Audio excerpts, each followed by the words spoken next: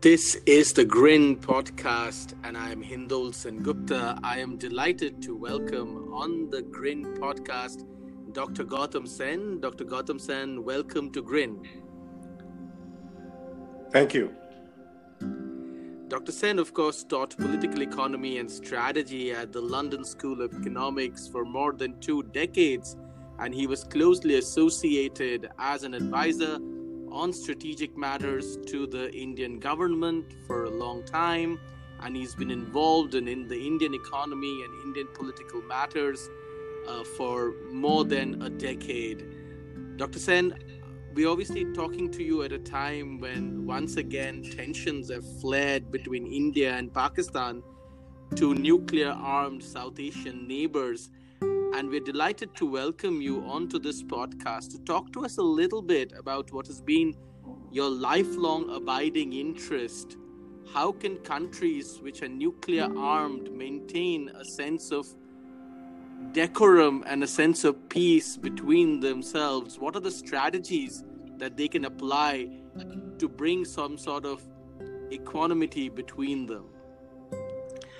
Well, of course, the best way of addressing the nuclear dilemma in which two countries threaten each other with annihilation and cause irreparable damage to the entire world through a nuclear winter is to minimize the political tensions which prompt the use of mutual threats. That, of course, is the most important underlying solution to this very serious problem. This is not a minor matter. This is the greatest threat facing humanity since the nuclear tests after the Second World War. But beyond that, there's a second level that is operational, which is, given that there are divergences, political tensions between countries, how do you reduce the danger of a nuclear exchange? Such a nuclear exchange can occur by accident, that is a pure accident, where you accidentally lose a device while the plane is going over the ocean and somehow it triggers, or much more likely, a misreading of the intentions of one party of the other. So, for example, I'll give you a graphic example. If either India or Pakistan were to believe with near certainty that an attack was impending, the rational thing to do, irrespective of ideology, nature of government, economy, might be to launch a preemptive strike. And to launch a preemptive strike even in the knowledge that some missiles are going to strike your country, because your preemptive strike will reduce the number of missiles which survive to attack you. So this is a kind of game theoretic dilemma. It is a situational problem in which the issue of morality, rights and wrongs are of very marginal secondary concern. So again, having failed to resolve the political tensions which result in mutual threats, what can you do to reduce the danger? Paradoxically, the situation which leads to stability is for both parties to have a guaranteed second strike ability, which means no matter what happens to you and your country, that you will be able to retaliate. So the other party will always have to act in the knowledge that there is no free lunch. That if you strike first, if you try to surprise the enemy, it will not really be a surprise, and the enemy, despite suffering grievous damage, will punish you with severity that you do not wish to sustain. Now, the way this is now becoming guaranteed for countries, and I think for India in recent months, is to have a three-tier level of nuclear launchability. One is missiles from the ground, which you hide as best as you can so that they are not easily vulnerable to a first strike from another party, by aircraft, which will fly over enemy territory to deliver nuclear bombs, much in the way the ghastly bombs were dropped over Hiroshima and Nagasaki. But of course, this kind of bombardment will be much more sophisticated and more difficult to interdict. But aircraft can be interdicted. I mean, you cannot have a guarantee. Missiles launched from land also are one. And the third important is that missiles based in submarines, the so-called submarine launch, SLBM, submarine launched ballistic missiles. So having these three tiers mean that an enemy will not be able to eliminate all three levels with any confidence to avoid your counterattack with the so-called second strike. So this is stability. And I wonder, sorry, please go on. But the problem is, what happens if there's a misreading when one party is not intending to strike, but you have reason to believe that they are. And then you have the dilemma of deciding whether or not to preempt and precipitate, if you like, mutually assured destruction. Whether in the case of the Soviets before 1990 and the Americans, or between contemporary India and Pakistan today.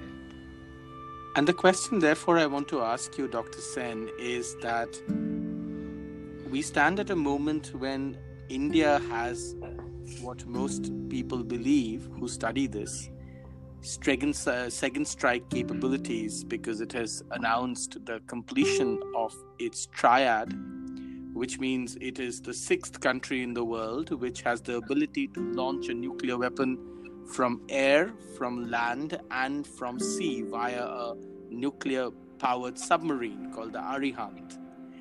And it so transpires that in spite of some moves by the Pakistanis, Pakistan does not have this kind of capability.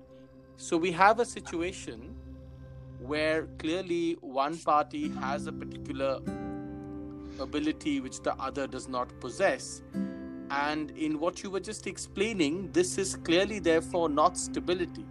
What does that mean for the risk of nuclear war? I do believe the risk of nuclear war is quite small, except by mistake. Why is that? If either side believes for some reason that your adversary is going to launch, then you may want to preempt, even if the other side hasn't really any intention of hurting you. So it can happen. And mistakes can happen. These are ultimately controlled by human beings.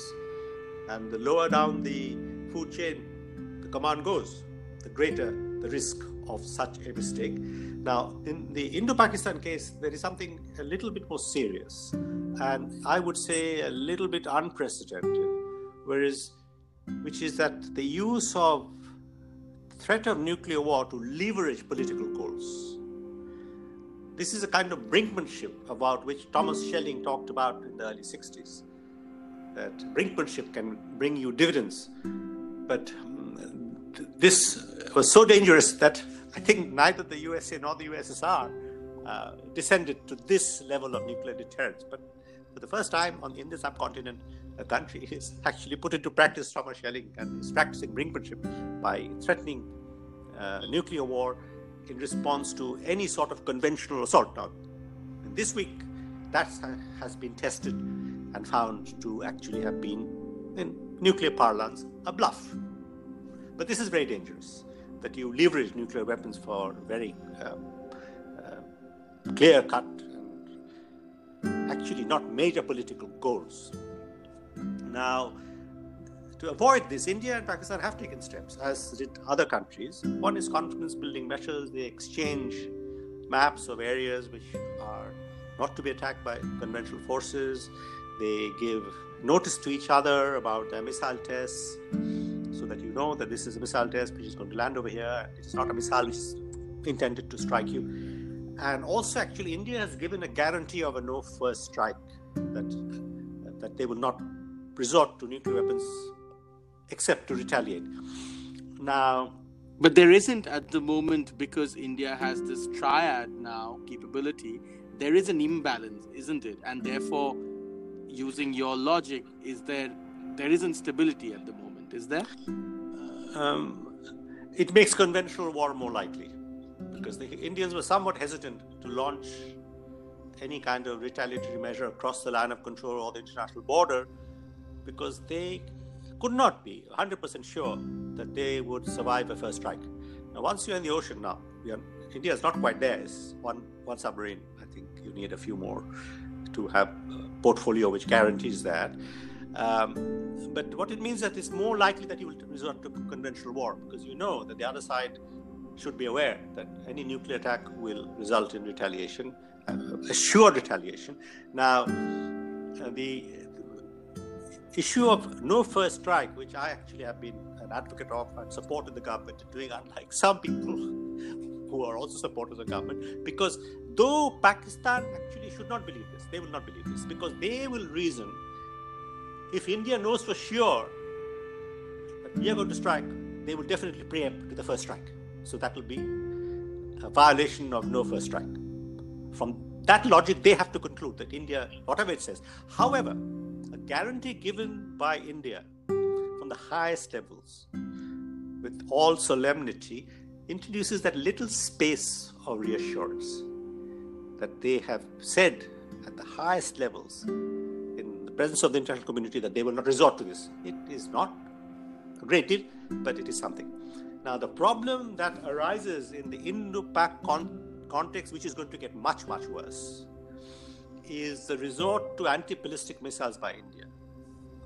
Now, if you have anti-ballistic missiles, what it means is that you are more likely to engage in a first strike, by which it means that you will destroy most of the enemy's missiles in the first strike, and then try to catch the rest with your anti-ballistic missile network.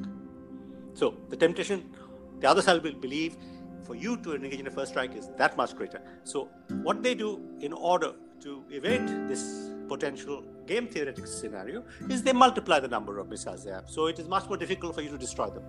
So if you multiply the number of missiles, and then Pakistan has done things more, which is actually particularly dangerous. They're talking about battlefield nuclear weapons, which means the control goes down the chain of command to lower levels. And in the Pakistan case, there's something unique where there are people who are ideologically motivated, who do believe the world will come to an end and we will start all over again for religious reasons. So there's a greater element of risk, no matter how many controls you have, that somebody somewhere may have control and for some reason may begin a nuclear war. Now, and indeed, Pakistan has used tactical weapons like the nuclear weapons like the Nasser to counter what is known as India's cold start doctrine, isn't it? Yes, this is the kind of battlefield stuff that they are threatening to use because they feel they cannot deal with a conventional Indian assault. So the Indians have striven to reassure them that we are not intending to do this. But then, there's a level of provocation where the Indian will and patience will be tested. If you attempt to decapitate the Indian political leadership, its prime minister, its cabinet ministers, as was attempted in 2001, December 13th, I remember I was sitting in Delhi in the hotel watching this unfold. I'd gone to see the prime minister, in fact, and I was watching this unfold on television. Now, then the obligation for the country to respond is compelling. They will respond. And this is what happened. India mobilized in Operation Parakram, and then this cold start came after that. So all of this tension actually makes the nuclear deterrence potentially a danger, unstable. So the imperative of an understanding and peace are immense. But that only works if both sides are prepared to compromise. And on J&K, compromise is very difficult because it's kind of either or demand.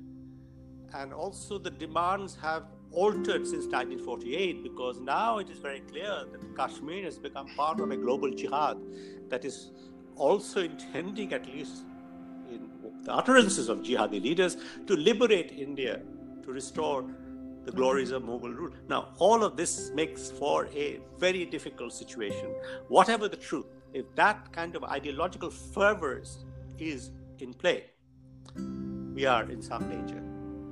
But nevertheless, one must always bear in mind, a nuclear holocaust is a one-off event, and it is permanent. There can be hardly any goal over which you engage in a nuclear exchange. There can be hardly any goal. But beware your self-confidence, beware the danger of misreading, beware the danger of accidental mishap. And it is not simply India and Pakistan. A serious exchange is very likely to cause a nuclear winter which will wipe out a significant portion of the Earth's population. That is, the entire world is involved. I would suggest any danger of nuclear war between India and Pakistan and the other nuclear powers will be tempted to intervene very decisively to protect themselves from the danger of a nuclear winter that arises from Indo-Pak nuclear war. Basically, it is a mess on a grand scale. And we must find ways with ingenuity and humility to address this grievous, grievous danger. Let's talk a little bit about, from such an apocalyptic scenario, the morals of nuclear weapons and the use of nuclear weapons. This has been debated many times on what sort of morals enable us to bring about or bring into play nuclear weapons. And do you believe in the philosophical and the moral framework and understanding of nuclear weapons and their use? Where has the conversation, or how has the conversation progressed over the years, and where are we today in understanding what kind of moral and ethical framework, philosophical framework we must use to understand the upkeep, purchase, construction, and indeed, of course, use of nuclear weapons?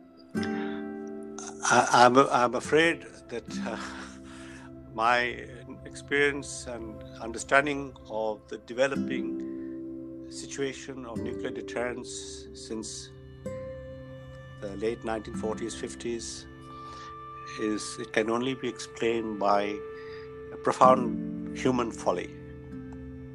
I think there has been very little progress because deterrence had become stable between the Americans and the Russians, the USSR, because both sides had second strike capability. There were some very near misses. There were some dangerous situations where, for example, there was a time when the Russians were convinced, the Americans were convinced an assault was imminent, and they went on high alert.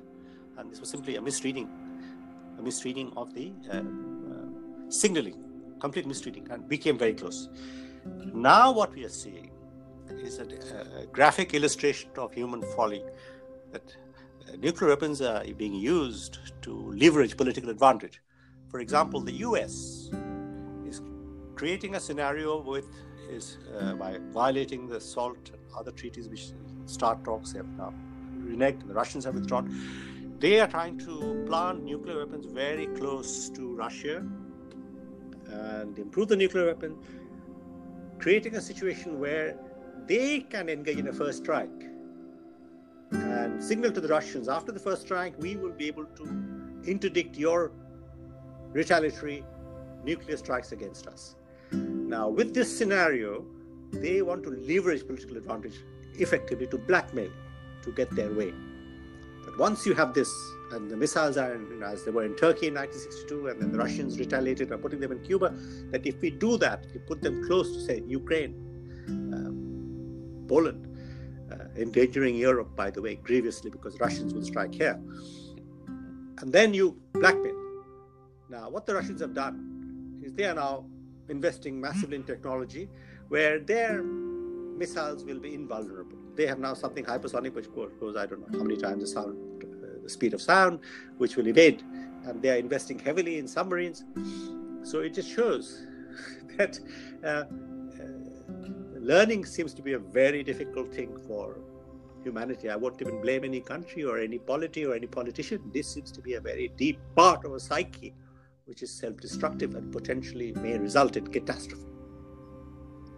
As they say, Dr. Sen, war is the father of man, in a sense, Victor Hansen's famous words. And that seems to really play out in the use and abuse, should I say, of nuclear weapons. When you look into the future, you spent so much of your career studying this. When you look into the future, do you see anything, any ray of hope that could bring us out of the current imbroglio? Well, there is nothing in the current situation gives confidence that there is a new logic in operation that will lead to a different set of outcomes. There is nothing now that would lead me to believe that. But of course, we are going to enter a much more multipolar system where there'll be three major powers, that is Russia, the United States, China, and perhaps a bit later India. And this multipolarity might change the nature of the payoff structure and perceived benefits for each individual player. And in such a situation, the conflicts may be more fluid. If the conflicts are more fluid, then your inclination to create weapons of mass destruction against one particular country will change. The danger will not go away, but it may not be so fixed and obsessive if it's between two major countries. Unfortunately, we're entering a period where, as you know, the great historian has pointed out, there's every danger that the Sino-American rivalry will end badly. The examples from the past, particularly Sparta and Athens and others, show that even rational leaders are sometimes unable to avoid conflict when there is a major transition afoot and the power equation is about to change, and the declining power will be tempted to attack the rising power before the rising power's ascendancy becomes impossible to repudiate. Now, a similar thing applies to India too, in the sense that the temptation for India's adversaries to strike at India now is very great, because with the growth rate of say 8% over 14 years, India's economy will triple in size. Every 14 years at 8% you triple. Now 14 years is not very long. India will have tripled. And then in another 28 years, it'll triple again if it keeps going. Then India becomes relatively invulnerable to assault. So the temptation may be that we deal with this upstart now. And I see in what I read in the journals that this temptation is there, except of course the issue is not quite simple, because say a Sino-Indian conflict will drag in other powers, so it will become a much larger war, because India's absence is also going to be very inconvenient for other players in the region and beyond. But overall, in a nuclearized world, the more you multiply, the logic says you multiply the dangers of accident, of mistreating, misunderstanding. And it is not really war. Deterrence is a form of warfare, because you use deterrence to achieve political goals. But nuclear exchange is not war. It is the end. Warfare still leaves something behind for the victor and for the loser. But nuclear exchange will leave nothing behind for anyone. That's right. It does seem quite dire, and I therefore want to conclude this interview on some sort of note of some hope. Do you think there is, of course, a demographic change that's happening around the world? You spoke about that demographic change, or you have spoken about that demographic change in other interviews, including with the BBC recently. Do you see that demographic change, which is, of course, going to happen in Asia, is already happening in Asia, is happening in Africa? There is also a demographic change of a different kind in constituents that's happening in America, in Europe. What impact will that have? Can we draw any sense of hope from this sort of change? This really will be flying a kite, but there is a very respectable branch of international relations which has written extensively about constructivism. Yes. Which basically, says that our conflicts are partly not objective, but constructed by our perception. I'm simplifying. Alexander Wendt's book is on the shelf. I can see from here. Alexander Wendt, very fine book on this. Maybe a new generation will start looking at the world in a different way, because, as somebody said, ideas never die. It's people who hold them die. Yeah. Maybe the current generation will simply grow old and expire, and new ideas will come, and partly because there will be greater appreciation of the fact that the payoff of peace also is very great. Yes, the threat indeed. of war arises partly from mutual assured destruction. Mistrust. It's basically mistrust. That indeed, you don't trust the other party, so you harm. But maybe they will. But of course, the demographic change will have an impact whose consequences are not so easy to ascertain. For example, it's pretty much clear there'll be a shrinkage of population of significant proportions in Japan, Russia, Italy, and maybe others too. America will be less English-speaking and more Latin. And South Asia will be more Muslim than all other communities because the birth rate is much higher. But that is also true in some respects in Belgium, Holland, England, France. So these changes have consequences which are a bit hard to predict.